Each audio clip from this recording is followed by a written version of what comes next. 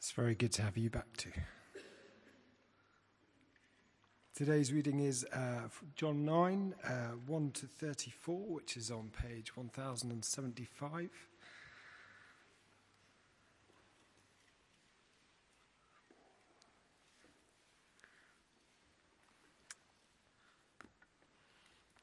As Jesus went along, he saw a man blind from birth.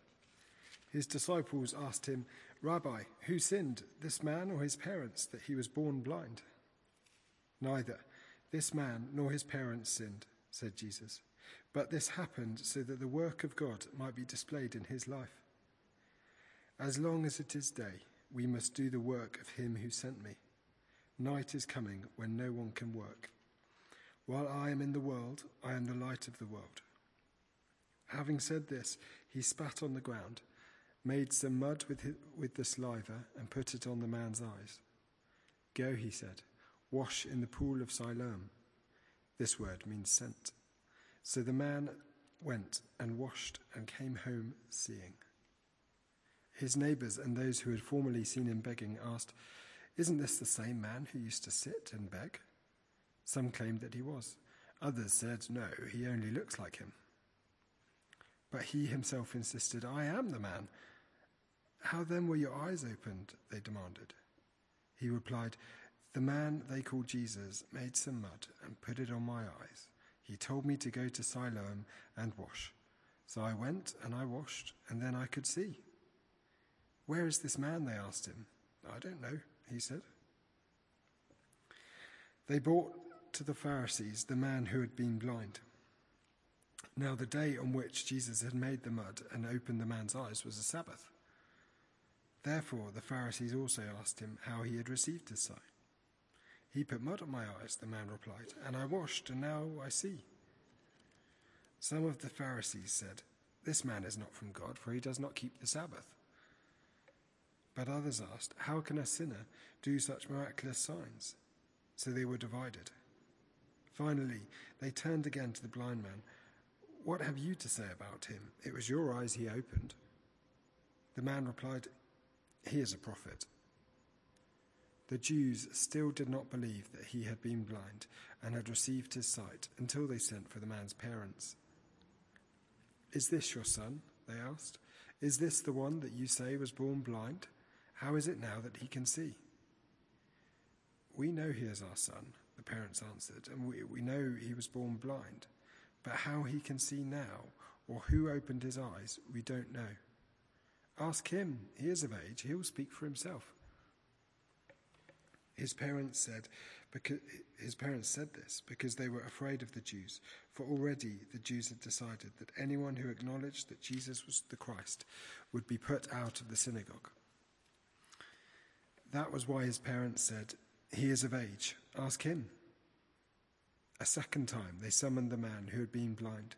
"Give glory to God," they said. "We know this man is a sinner." He replied, "Whether he is a sinner or not, I don't know. One thing I do know. I was blind, but now I see." Then they asked him, "What did he do to you? How did he open your eyes?" He answered, "I have told you already, and you did not listen. Why do you want to hear it again? Do you want to become his disciples too?" Then they hurled insults at him and said, "You are this fellow's disciple. We are the disciples of Moses. We know that God spoke to Moses, but as for this fellow, we don't even know where he comes from." The man answered, "Now that is remarkable. You don't know where he comes from, yet he opened my eyes. We know that God does not listen to sinners. He listens to the godly man who does his will. Nobody has ever heard of opening the eyes of a man born blind. If this man were not from God, he could do nothing." To this they replied, "You were steeped in sin at birth. How dare you lecture us?" And they threw him out. This is the word of the Lord.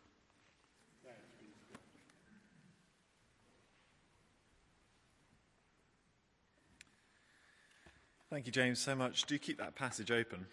And I'm going to pray for help, that we would see what lies within. Let's pray.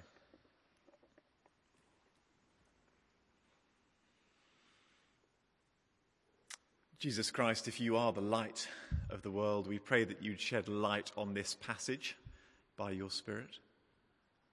We pray that we would see you, that none of us here would leave without having been unblinded to who you are. And would we display that in a desire to worship you, as this man does, for your name's sake.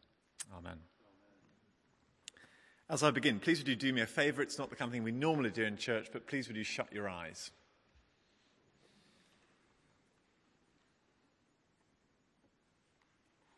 Tight shut, no peeking. Now just focus on what's around you. Maybe breathe in deeply. What can you smell? Bit of the coffee? Person next to you, don't say about that. But listen carefully. What can you hear in this room? Outside? Maybe use your hands to feel a bit. Feel the texture of your clothes, the roughness, the smoothness. Now, keeping your eyes shut, imagine that these senses were all you had and all you'd ever had. Keeping your eyes shut, think about your journey home. Think about the steps you will take, the bus you will catch, the curbs you will stop at, the stairs you'll ascend, the key you'll have to find, the keyhole you'll have to put it into to go home. And think about doing all of that, only being able to smell, hear, and touch. How does that make you feel? Okay, open your eyes. Welcome back. Chapter 9, verse 1. As Jesus went along, he saw a man blind from birth. So here is a gentleman who had a nose which smelt, a tongue which tasted, skin which touched, ears which heard. He had eyes, but not eyes which saw. And therefore he was severely disabled. I'm told that he couldn't apprehend or make sense of 80% of the world around him without sight. He'd never seen anything. Not a mountain, not a mouse. Not his sister, not a sycamore tree, not himself, not the Himalayas. Hadn't seen anything. He would have had no concept of colour. You say the word red to him, or brown, or burnt umber. It would not have registered at all, no idea what they refer to. He would not have dreamed in pictures because he had never seen anything. He lived in the dark. He needed the light. He needed Jesus. And his disciples assumed that his condition was self-imposed. Did you notice that? Through some sin or another. It's their question in verse 2, quite harsh. And it's not our main focus today, but Jesus' answer is important. Verse 3, neither this man nor his parents sinned to cause the blindness.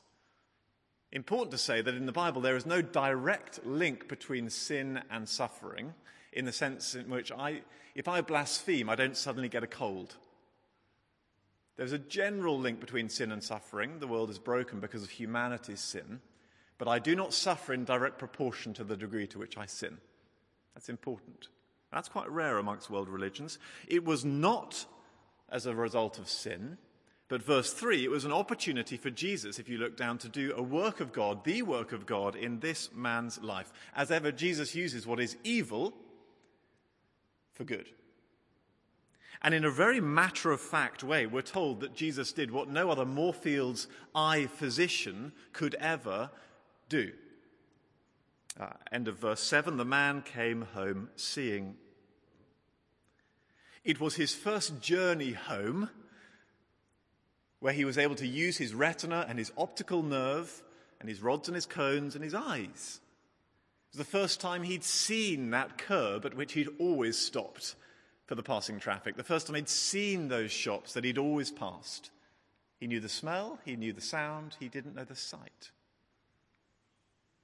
And as we saw last week, Jesus works this sign, this optician's sign this week, Not for this man himself primarily, interestingly, but actually for the world. That's us. So that we might see who he is. He says, I am the light of the world, verse 5. And this miraculous sign he works performs two functions simultaneously at the beginning of the passage. The first is this. Have you played dominoes before? Maybe Christmas time when you ran out of games on the console? But the first purpose this sign performs is like the first domino being pushed over. It's a trigger for the whole of the rest of chapter 9 to take place, this hilarious and profound conversation. Domino, bang, knock it over, it starts. The second function is of a metaphor. So as he heals this blind man, what happens to him physically, can't see, can see, is a metaphor for what Jesus promises to do to any of us spiritually. Can't see spiritually, can see spiritually. It's a metaphor. I've got three little headings. The first one is honest sight. Honest sight. So let me ask you a question. At which point in the passage, if this was some kind of impromptu St. Michael's evening service exam, at which point in the passage would you say this man sees? Which verse would you pick out? Jack Brooks is in there, he's looking. Which verse would you pick?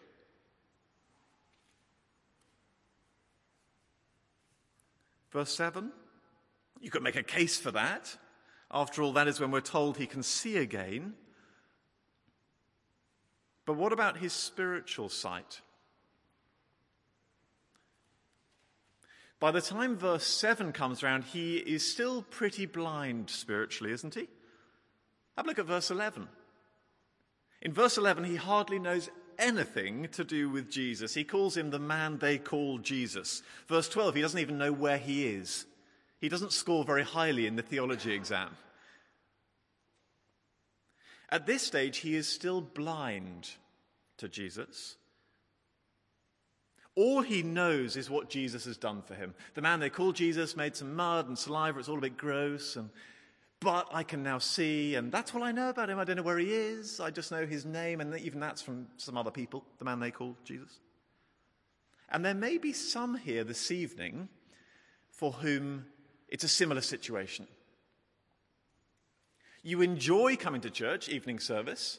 You enjoy the music. Maybe you say amen at the end of the prayers. You enjoy the sermons. I don't want to flatter myself or the rest of the clergy, but they find them intriguing. But if you were asked what John 9 is all about, for example, before the sermon, you wouldn't have a clue. You have a Bible, at least maybe now I say that. Do I have a Bible? I'm not quite sure. I certainly haven't read it. Maybe you call yourself a Christian, but the more you think about it, it's just because your parents called themselves Christians. It's just an inherited thing. You're not a theologian. You wouldn't pretend to be. But for you, all you know is that Jesus has done some great stuff for you. I don't know what it is.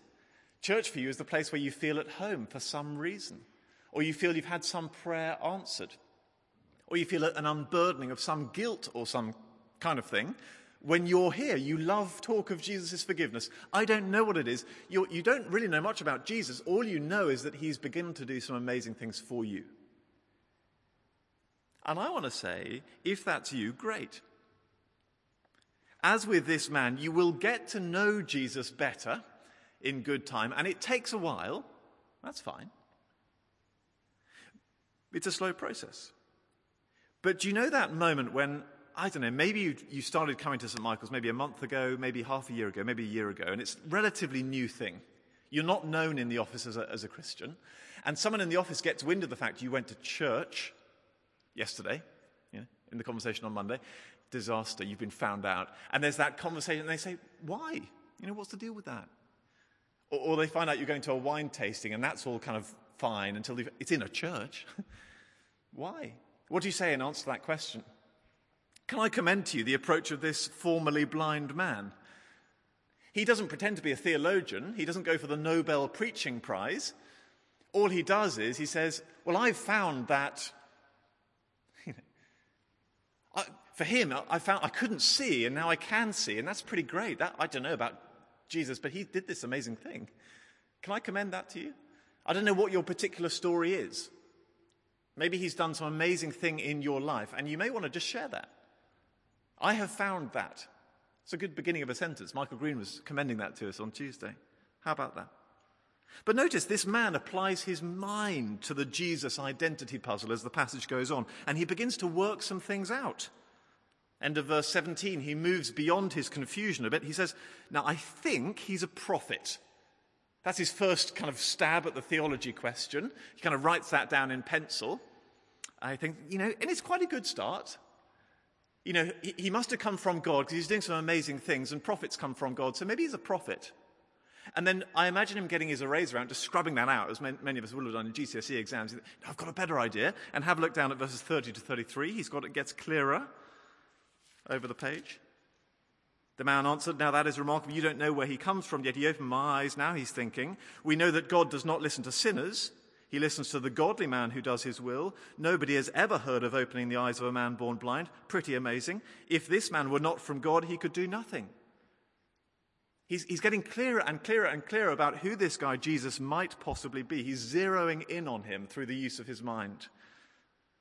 I don't know whether you've come across it. There's this crazy idea washing around that Christianity is simplistic and doesn't reward study. I said it this morning, I remember vividly, I was standing by that column in church after a morning service about a year ago, and I met this gentleman. We were chatting away over coffee, a bit awkward, as it often is, and it became apparent I'd studied theology for 3 years. And he could not believe I'd studied theology for 3 years, or anyone might study theology for 3 years, because is there really 3 years' worth of stuff to study in Christianity? He knew that other people studied other religions, but in the Bible, it's all very simple, isn't it? It's very simple. I don't know, Jesus loves us, or something like that. 3 years. There's this idea washing around that Christianity is just for simplistic, happy, clappy children's songs, which we kind of grow out of, or people who are into kind of crazy right-wing politics. That's not true, though, is it? The Bible says we are to be transformed by the renewing of our minds. And that is what this gentleman begins to discover. He applies the critical faculties he's been given to the problem he finds about who is this guy, Jesus? Is he a prophet? I'm not sure. He's from God? He's working at it. And can I say, that is why at St. Michael's we work hard at our sermons, our preaching. It's why we worked hard at Big Questions, at the Alpha course that's starting on the 23rd of March. It's why Roger is currently, we pray, working hard on his talks for the events week. Can I commend to you to come to those things? They're a great place to do a kind of mental workout. Have a look at the evidence. Who do I think Jesus really is? Or to invite our friends to do exactly that. Let me read some verses we didn't have read. Have a look down at verses 35 and on. Jesus heard that they'd thrown this blind man out, and when he found him, he said, do you believe in the Son of Man? I love this. Well, who is he, sir? Tell me so that I might believe in him. Jesus said, you've now seen him. And I can imagine the blind man thinking, okay, so who is he? Well, in fact, he's the one speaking with you. Oh, right. Then the man said, Lord, I believe. And he worshipped him. Can I say, therefore, that intellectual study about the Lord Jesus Christ will only get us so far? We'll hit the buffers sooner or later. Historical research, philosophical, ethical debate will all corroborate who Jesus is. They will. But he has to ultimately reveal himself to us. He has to do that. He has to do the final running so that we are unblinded to him. Have you ever done one of those optician's tests where you're handed this? It looks innocuous, but it's really a very severe test indeed. And it's just normally, I think, green dots on the page. The thing, and they just say, do you see anything? And you have a sense it's a trap. and you kind of squint at it and you look at it from different angles and you're not quite sure what you should be seeing. And a few of us can see, and it's normally a number, I think. The middle of the page, I seem to remember it's often the number 68. That's a tip to you if you want to fool them. And it's a number in the middle of the page, and it's in slightly different colours, often red, I think. And it didn't first appear. The point is that not everyone can see the number. Why? It's not that the number isn't there. It is there for everyone. The evidence is there. It's in red. It says 68. That's a fact. Why can't everyone see it? It's called colour blindness, right? Problem's not with the evidence. Problem's with the eyes. And so it is with the Lord Jesus Christ. You see it in big questions, you see it in church on a Sunday, whenever the scriptures are open and Jesus is held out. And you find a whole crowd of people just looking at Jesus, looking at that page, as it were, kind of squinting, different angles. And some people get him. Yeah, he's great. Yeah, I believe in him. I want to worship him. I am worshiping him. And other people don't get him at all. He leaves them cold. And I want to say, is that a problem with the evidence? No. No, there he is. He is God. He's given us 66 books worth of evidence right here. It's a problem not with our eyes, but with our hearts. It's not color blindness, it's Jesus blindness. And that is why we need to pray when we read the Bible.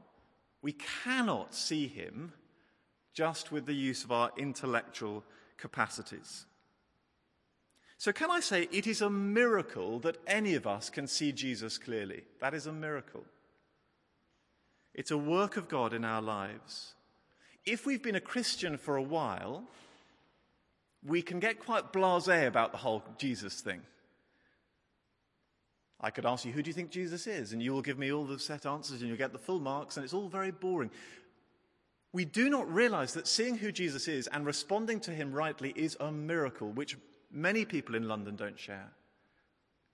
I spent a bit of time on YouTube this last week looking up videos of people who had kind of minor sight defects having operations, and then the video is typically of when the patch was taken off their eyes. You know the kind of thing. It's quite emotional.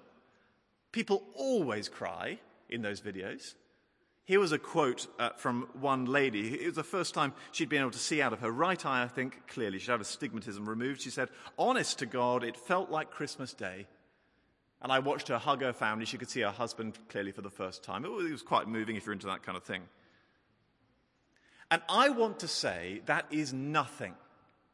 That is nothing compared to the spiritual miracle it is when somebody is unblinded and they can see the Lord Jesus for the first time. Honest to God is better than Christmas Day. It's new life. Many of us may have forgotten that. Honest sight, stubborn blindness. Stubborn blindness, second heading. Let me read out verse 39. Again, we didn't have it read earlier. Jesus said, "For judgment I've come into this world." Okay, really? That's a bit of a surprise. "So that the blind will see." Good, that's more positive. "And those who see will become blind." Oh, I'm not quite sure about that last bit. And that's exactly what we're going to see happen here. Those who see will become blind. This is the Pharisees, and I think a wider group around them. They're sort of characterized variously as the Jews in John's Gospel. And they go through, I want to suggest, 4 stages of stubborn blindness. And each stage takes them deeper and deeper into blindness. See whether you agree with me. Step 1, they discount the evidence. This is verses 8 to 9. The formerly blind man's neighbors and those who'd formerly seen him begging asked, "Isn't this the same man who used to sit and beg?"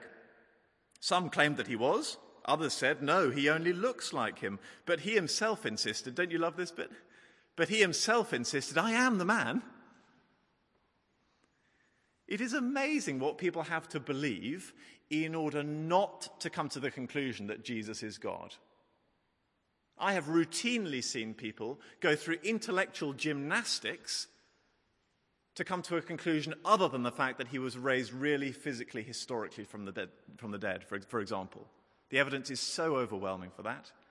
Or speaking with someone who's into their ethics and philosophy, they have to do intellectual gymnastics to try and work out a better foundation for human rights, for example, than Christianity. And so it is here. They are willing to believe something patently stupid in order to avoid the conclusion that Jesus is God. Do you see? They prefer to come to the conclusion they found a complete look-alike to this blind man. They've never met him before, but he's suddenly rocked up, coinciding with this guy talking about the fact he's been healed. They prefer to believe he's been on some kind of look-alike show than to listen to this guy who's jumping up and down in the background saying, "It was me, it is me, hi." And they're saying no. They discount the evidence, first step. Second step, conclude before hearing the evidence. Verse 24, speaking to the formerly blind man, they say, "Give glory to God. We know We know this man Jesus is a sinner. We know it. This is their a priori assumption, that Jesus cannot be anyone special. He's just a normal guy. It's what they've concluded. Some of us are scientists here. I'm not a scientist, right? It is a very bad way to do science to say, okay, I haven't done any experiments yet, but this is what I'm going to conclude. We write the conclusion of the thesis, and then we go into the lab and we tell the test tubes, you've got to tell me what I've already concluded, please. That's bad science, right? It's bad history. It's bad thinking. It's bad intellectual inquiry. It's a case of the intellectual tail wagging the dog. It's the wrong way round. And can I say it is a very rare thing for anyone to approach the claims of Jesus with a genuinely open mind. We all come with a bias.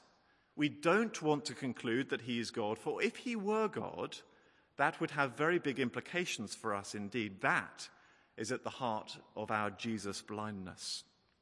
Step 3, discount the witness. Verse 34, they respond to the blind man's logical argument angrily. You were steeped in sin at birth. How dare you lecture us? This is what people call an ad hominem argument. Now, we see this in the press and in politics all too often, right? So if Charlie and I are debating and he comes up with a fantastic logical argument, as you always do, Charlie, and I disagree, how am I going to sort of disprove him or escape the conclusions that he's leading me to? I just sling mud at Charlie's character. It's nothing to do with the argument, it's just to do with him as a person. I've completely sidestepped the logic of the thing. It's not good debating, but it happens a lot. That's what they do. They discount the witness. And finally, step 4, they remove the witness entirely. End of verse 34, and they threw him out. This is what our freedom of speech legislation is meant to legislate against. When people don't like hearing about Jesus from, let's say, me, I guess they have 2 options. The first is not to listen to me, and the second is to remove themselves from my speaking. So, some of us may have experienced that. Suddenly we feel a bit frozen out from that friendship group where we've spoken clearly about Jesus. Why? Because people don't want to hear from the witness. They want to remove them or remove themselves. Or they don't come back to week 2 of big questions, not because of a diary issue, just because they don't want to hear the arguments, or whatever it might be. And in some parts of the world, the removal of the witness means killing them. That's happening today because they don't like the message. And that is what the Pharisees do. Notice the thing which really angers Jesus in verse 41 is not even so much their blindness, but their profession of sight. Do you see that in verse 41? Jesus said, if you were blind, you would not be guilty of sin, but now that you claim you can see, your guilt remains. Did you notice that? That their spiritual blindness increases through the passage at the same rate as their certainty that they can see. And that's what makes it so terrifying. There's no blindness more blinding than spiritual blindness. I'm sure we've said this before. Not only can spiritually blind people not see, but they cannot see that they cannot see. Now, if there's anyone here who feels that what I've just described could be them, can I commend one thing, and that is to engage with the evidence in an open-minded way. Tolstoy, of all people, said this: free thinkers are those who are willing to use their minds without prejudice and without fearing to understand things that clash with their own customs, privileges, or beliefs.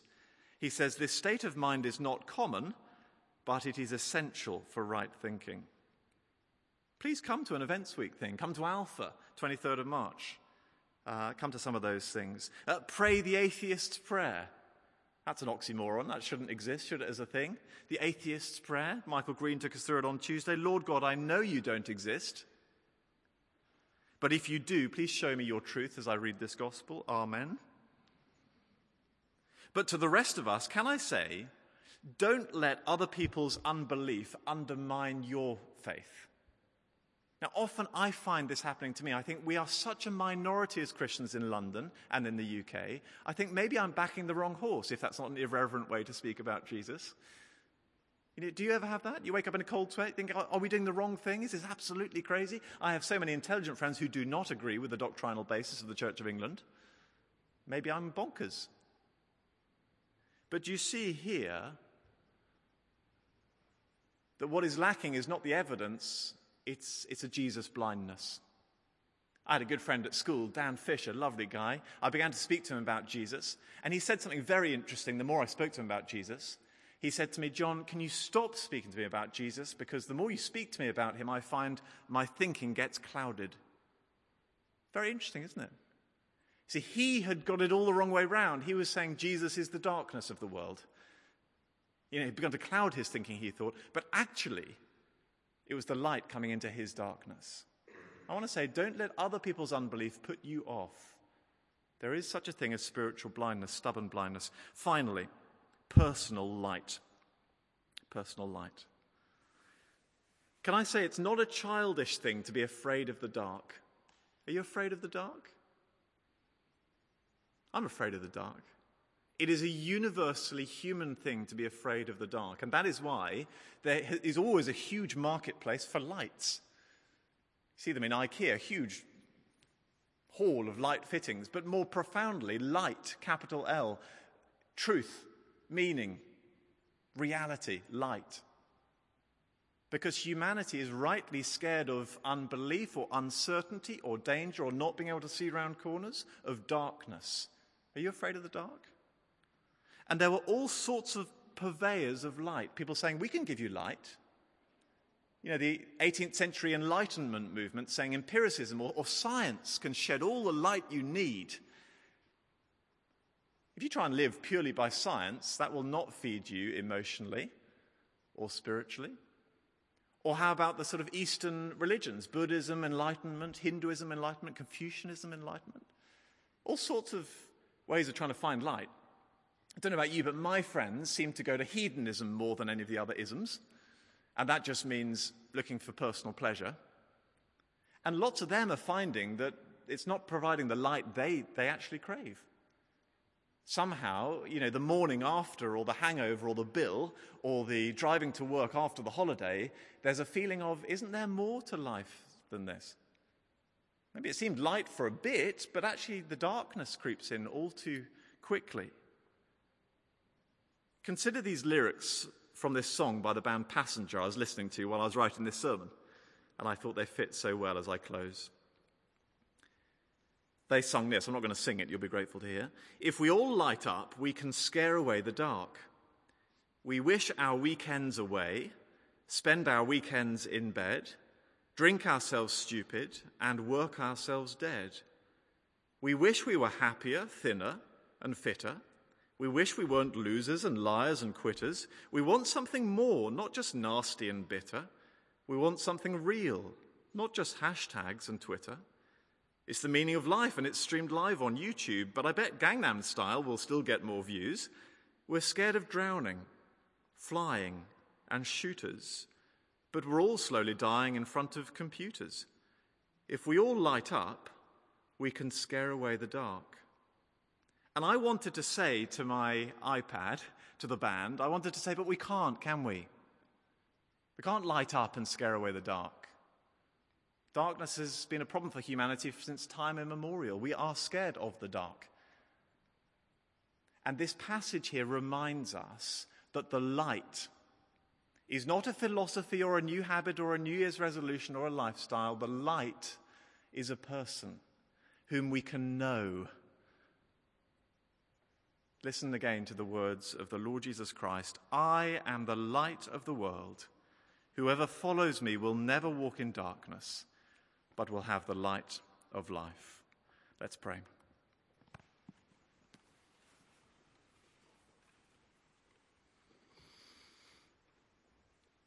Lord Jesus Christ, some of us here can see you because you've shown yourself to us. Thank you. We pray that we'd be honest about what we see in you with our friends this week. Help us to invite people along to things. Father God, some of us can't see you. That frustrates some of us. Pray for those people that you would reveal yourself to them, unblind their eyes. Lord, help all of us to rejoice in the fact that light, that you are personal, that we can know you, and you can take away our fear of the dark. For Jesus' name's sake. Amen.